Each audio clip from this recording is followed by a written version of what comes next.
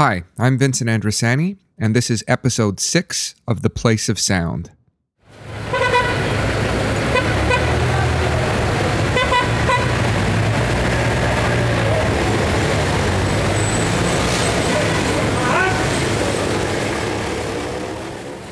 Thanks very much for tuning into this episode, and thanks also to those who've been following along through the first few episodes of the show.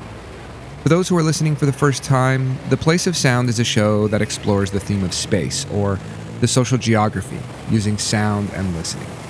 We do so through a variety of audio media production formats, so you can expect to do a few different types of listening in a single show. Episodes consist of what we refer to as audio portraits, or oral history-style interviews that explore the topic of home. Soundscape compositions, which use everyday sounds to explore a particular place, and that communicate the personal significance of that place according to the composer. And we typically end the episode with a short podcast, which usually comes in a variety of audio formats, usually a host-led exploration of a given topic. And recently, that topic has been the idea of isolation, which we know all too well as a result of our lockdown experiences. These are the types of projects you can expect to hear on The Place of Sound, and all of them are produced by students here at Carleton University. They're what gets produced in Comms 4501, Digital Media Production, a fourth-year workshop course in the Communication and Media Studies program.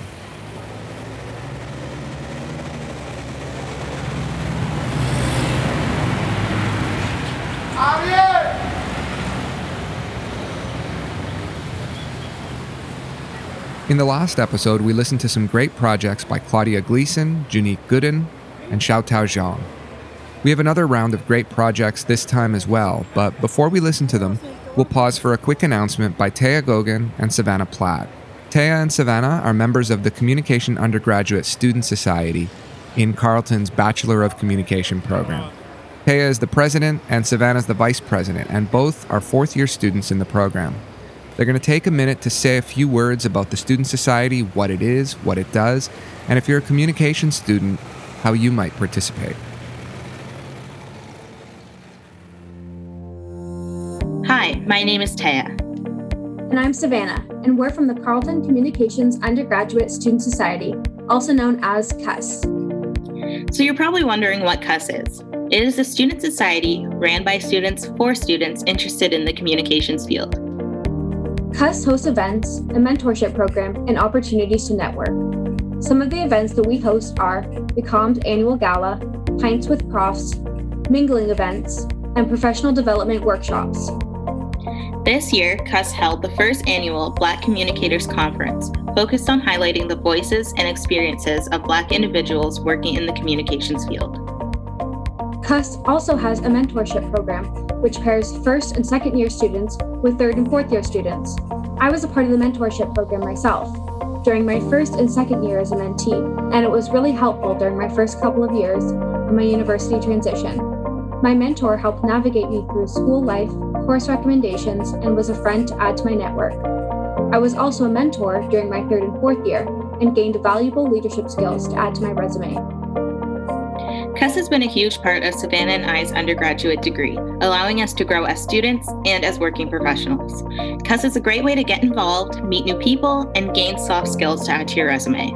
If this is something that interests you, be sure to follow us on our social media at Carleton CUS and stay up to date with our new and exciting events coming to you in the new school year.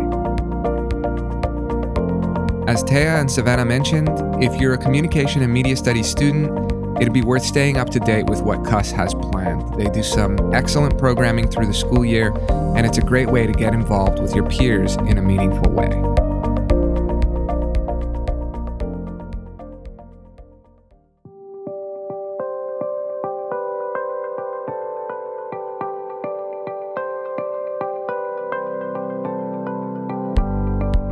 Okay, on to the projects.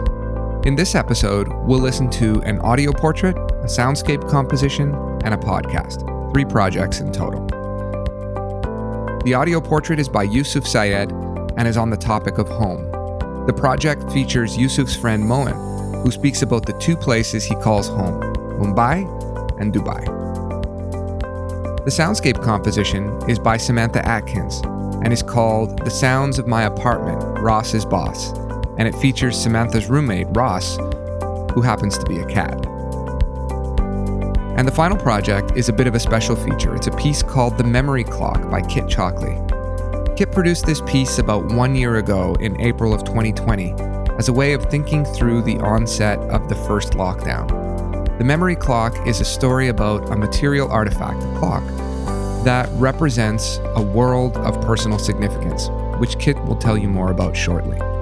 But the Memory Clock quickly transformed into something much larger. It became the first entry in a project Kit calls the Isolation Museum, which is a digital repository, a website, for people to share stories during this time of separation. Over the past year, contributions to the project have been made from all over the world, and it contains literally hundreds of artifacts. We'll learn more about it in just a few minutes, so hang tight. In the meantime, I'll let Yusuf introduce his piece, which is titled Home is Where the Heart is.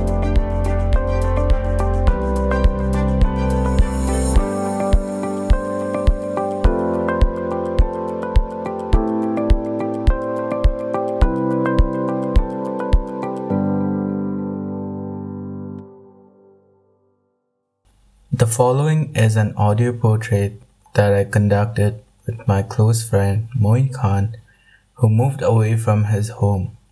He specifies the difficulties he had to overcome when he moved from Dubai to Mumbai at a very young age. He also talks about the positives of Dubai and Mumbai and now considers both of these places as his home. One day, my father comes back home and breaks this news to the entire family that we'll be relocating. We were all very surprised. Our mom was really happy because we're going back to Mumbai, where she's been born and brought up. On the other hand, me and my siblings weren't really, excited about this move. Anyways, it was a matter of a few weeks before we moved on to packing and emptying the house. And before we knew it, we were at the Chhatrapati Shivaji Airport. Now, there is a particular perception where India has only slums and there are there's bad odor and it's a fast city and nobody really stops for anybody. It's very similar to New York.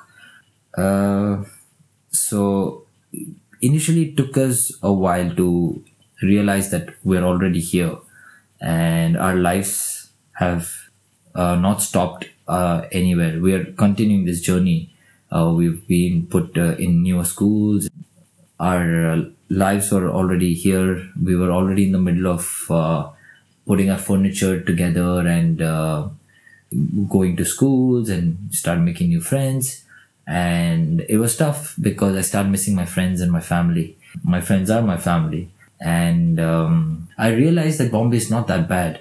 There are some things about Bombay, just like Dubai. When I think about Dubai, I get this nostalgia when I have this ornament sea drink, or I used to go to the gaming parlors with my friends to hang out. Same way in Bombay, there are certain things I would do. It's a city with a lot of heart. People are very helpful. Thousands of people come every day to pursue their dreams. It's actually called the City of Dreams, just like New York City. It's a really fast city. They say people don't wait for each other, but if someone's stumbling or falling, there will be 10 people to give you that hand. So it's not that bad of a city. I think in most cases, someone talks about home. I believe they say home in a more of a singular sense. But for me, it's a plural. I have two homes, Mumbai and Dubai. Here's my soundscape composition called The Sounds of My Apartment, Ross is Boss. When I proposed my soundscape composition idea in the forum discussion, Professor Andrasani noted, sonically, I imagine you being the sound maker in much of the piece. You'll play the starring role, just as you do in your everyday space. I kept this in mind as I began recording the sounds of my home. However, I quickly realized that it would be nearly impossible to record the sounds of my space without catching noises from my roommate's cat, Ross, in the background of every clip. Ross is the noisiest cat I have ever met, but this quality has grown on me. I came to the conclusion that I do not, in fact, play this starring role in my everyday space. Ross does. So this soundscape composition is an ode to him, his noises, and how I imagine he interprets our apartment. I wish I could tell you that these sounds are natural, but this is the sound of my sunrise alarm clock. This repetitive loop of bird sounds has often found its way into my dreams when I'm just not ready to wake up. My ideal morning routine sounds something like this. Pull back the curtains, turn on the lamps,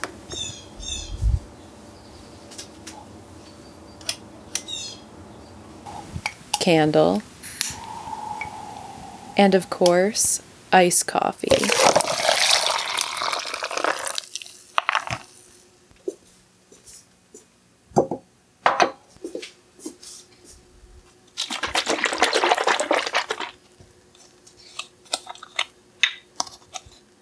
I usually try to be pretty quiet in the morning so that I don't wake up my roommate, but I can't pretend like I'm the dominant sound maker in this apartment.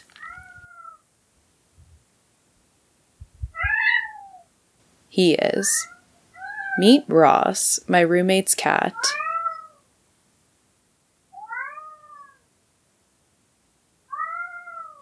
Ross is often stressed out, as you can probably hear.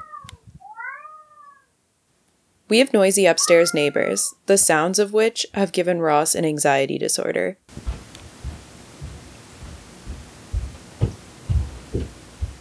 To me, my morning shower sounds like this.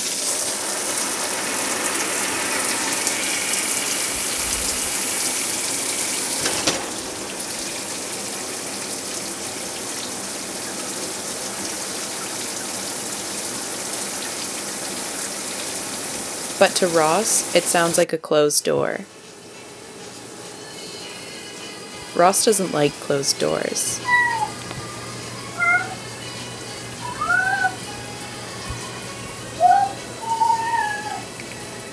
If I accidentally close my door at night, I'll hear about it from Ross.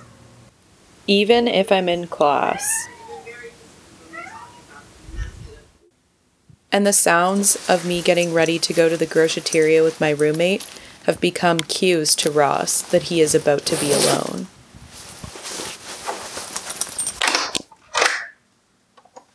Okay, bye, Ross.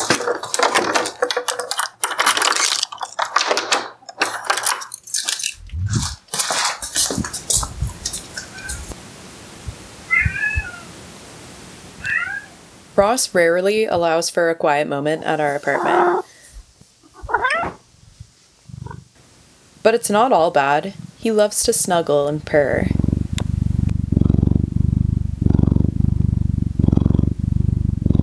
He often sniffs my head to see if I'm sleeping or not. He loves to play and scratch his cat tower.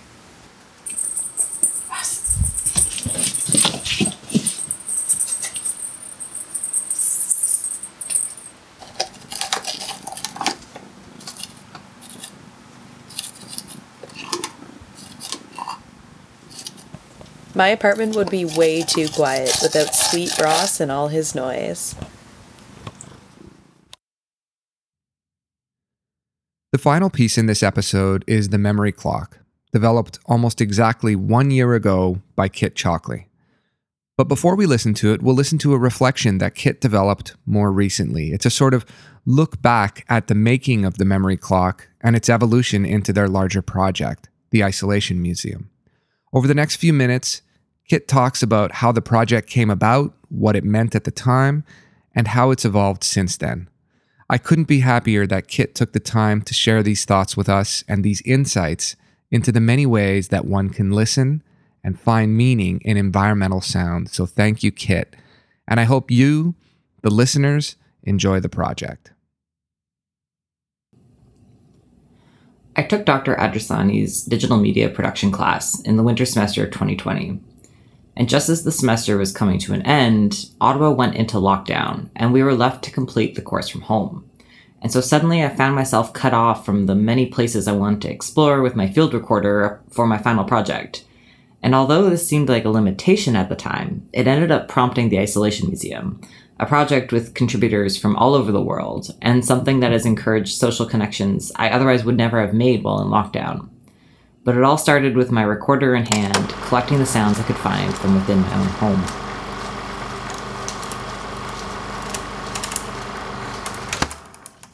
And I thought I knew all of the intimate sounds of my apartment, despite not being home very often before lockdown.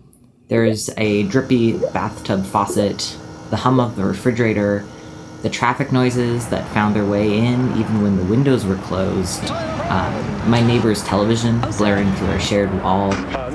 But the more time I spent in my home during lockdown, the more I noticed other little noises, and the way that these sounds were all connected to other places and people. Some were infrastructural connections, like the noises of waterways, of electrical grids, and city streets, and the shared walls of an apartment complex. But in other cases, these sounds also represented sentimental connections. And it's the latter that I found particularly interesting, and it's what led me to focus my final project on the sounds of the clock hanging in my front hall. My sister made this clock from a basketball hoop that used to hang outside her childhood home, and it holds a lot of sentimental value for me. So I decided to call her, she lives in Australia, and ask her about the memories that she had attached to the clock, as well as her process in making it. And the practice of doing so led to a brilliant conversation and a profound feeling of connection with my sister that I was already missing during my short time in lockdown thus far. So although she was halfway around the world and we knew we wouldn't be able to see each other anytime soon, talking about the clock together had us reminiscing about where we came from and where we each are today. So in a way, the clock acted as a bridge between siblings, between the past and the present, and between Canada and Australia. And I thought it would be really good to share this experience with others and encourage them to try it themselves and also to share their reflections. So I built the Isolation Museum in an effort to build an archive of reflections from lockdown. Here, people could share the many objects, people, pets, and activities that was keeping them company while in isolation, and importantly, connect them to others. And it seemed like this prompting was something that people wanted. Much to my surprise, contributions to the museum began to roll in, and I had to approve each one individually. So reading through the submissions became a source of company for me. I met people from all over Canada and the world, community volunteers, hospital workers, Scrabble winners, struggling students, family pets, and a whole variety of incredible artists. Some people began emailing me about their day-to-day lives, just wanting someone to talk to while stuck at home. Some shared everyday joy, others stories of heartbreak. And although I named it the Isolation Museum, this project became my very connection to the world as we rode out the first wave of the pandemic here in Ottawa.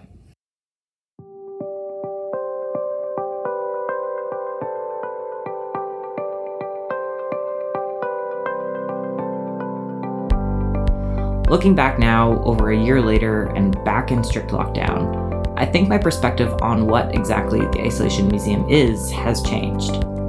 More than an archive of isolation, I think it's an archive of hope. The pandemic has been incredibly difficult for so many people, but many of the submissions that I've received have this element of hope and a continued desire to connect with others, even through and over pain. And looking through the artifacts in the Isolation Museum continues to give me hope, although sometimes this does border on naivety. For example, I've been talking about closing down the submission portal since last August, under the belief that we were close to returning to a quote-unquote normal. Obviously, that was not the case. And maybe this is a continuation of my naivete, but I remain hopeful about what this normal we will return to might be. Rather than resigning ourselves to the status quo, there's the potential for us to return to a new normal, a normal with racial justice, with fair pay for essential workers, paid sick days, more accessible healthcare, and better care for our environment. And while these goals can seem like high hopes, the pandemic has shown that it holds the possibility for systemic changes to happen. So submissions to the Isolation Museum have certainly slowed down, but I keep the submission portal open because we need all the hope we can get if we're to make this new normal a reality. Since last year, I've moved the basketball clock to the wall right beside my desk, and I hear it ticking every day as I work, 1 second at a time. keeps going, and so will we.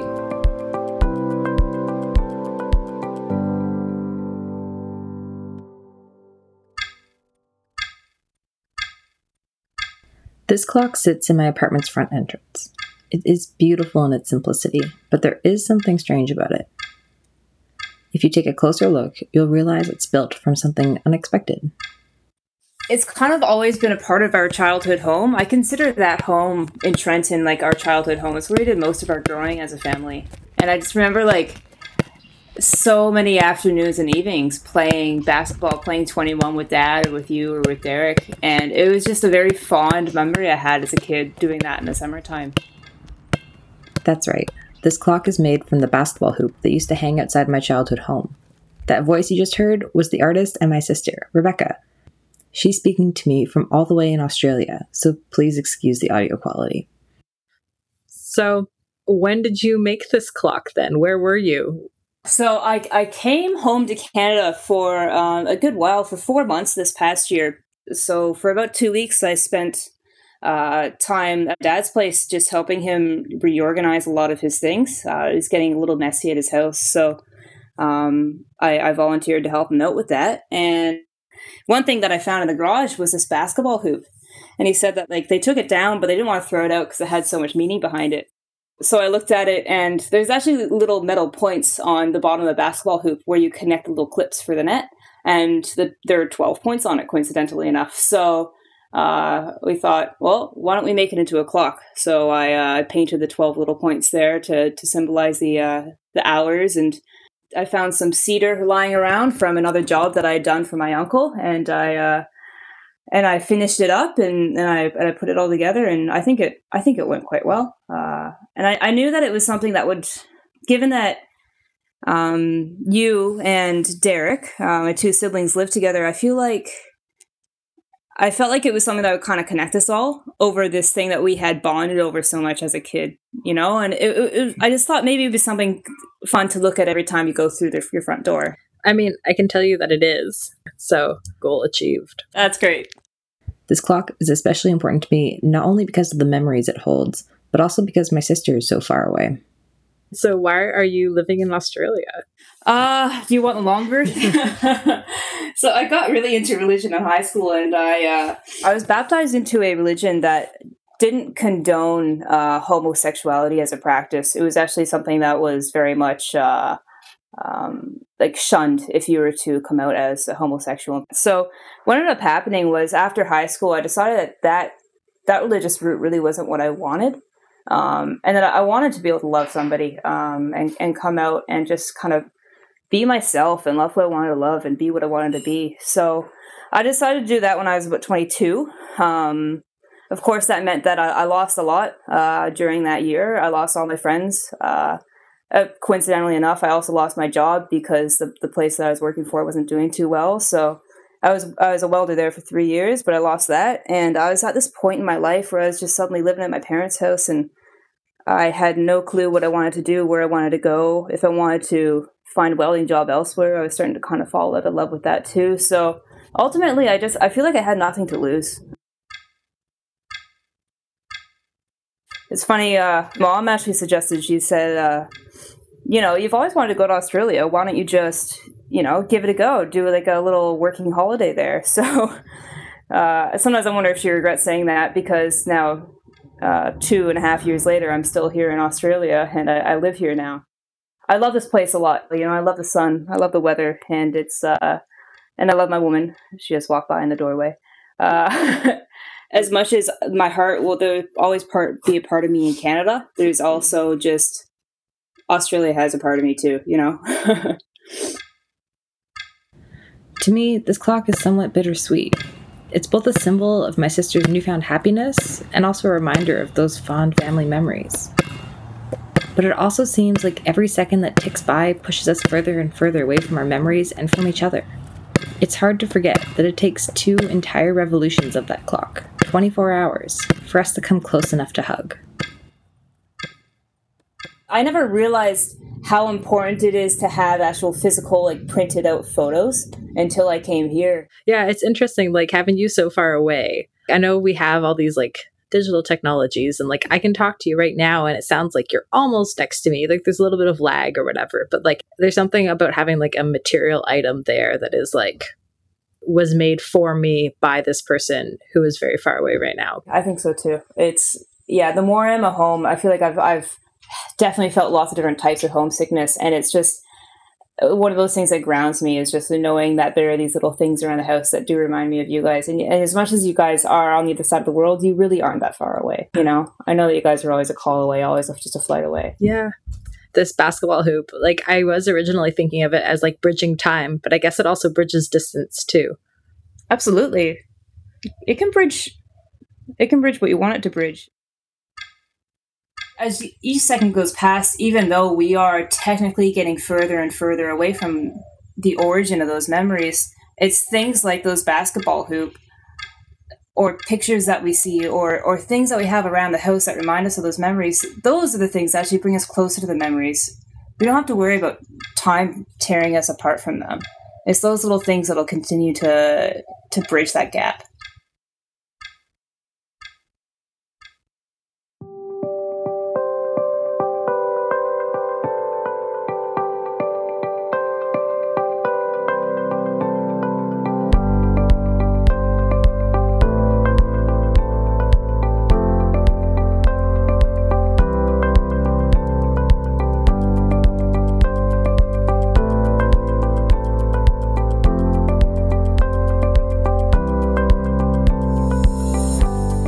Thanks very much for tuning in to this episode of The Place of Sound. I hope you've enjoyed some of the stories you've heard, and I can promise that there's so much more just like this in future episodes. To hear them, tune into CKCU Radio every other Monday at 6:30 p.m., browse the archive on ckcufm.com, or visit the website at theplaceofsound.ca.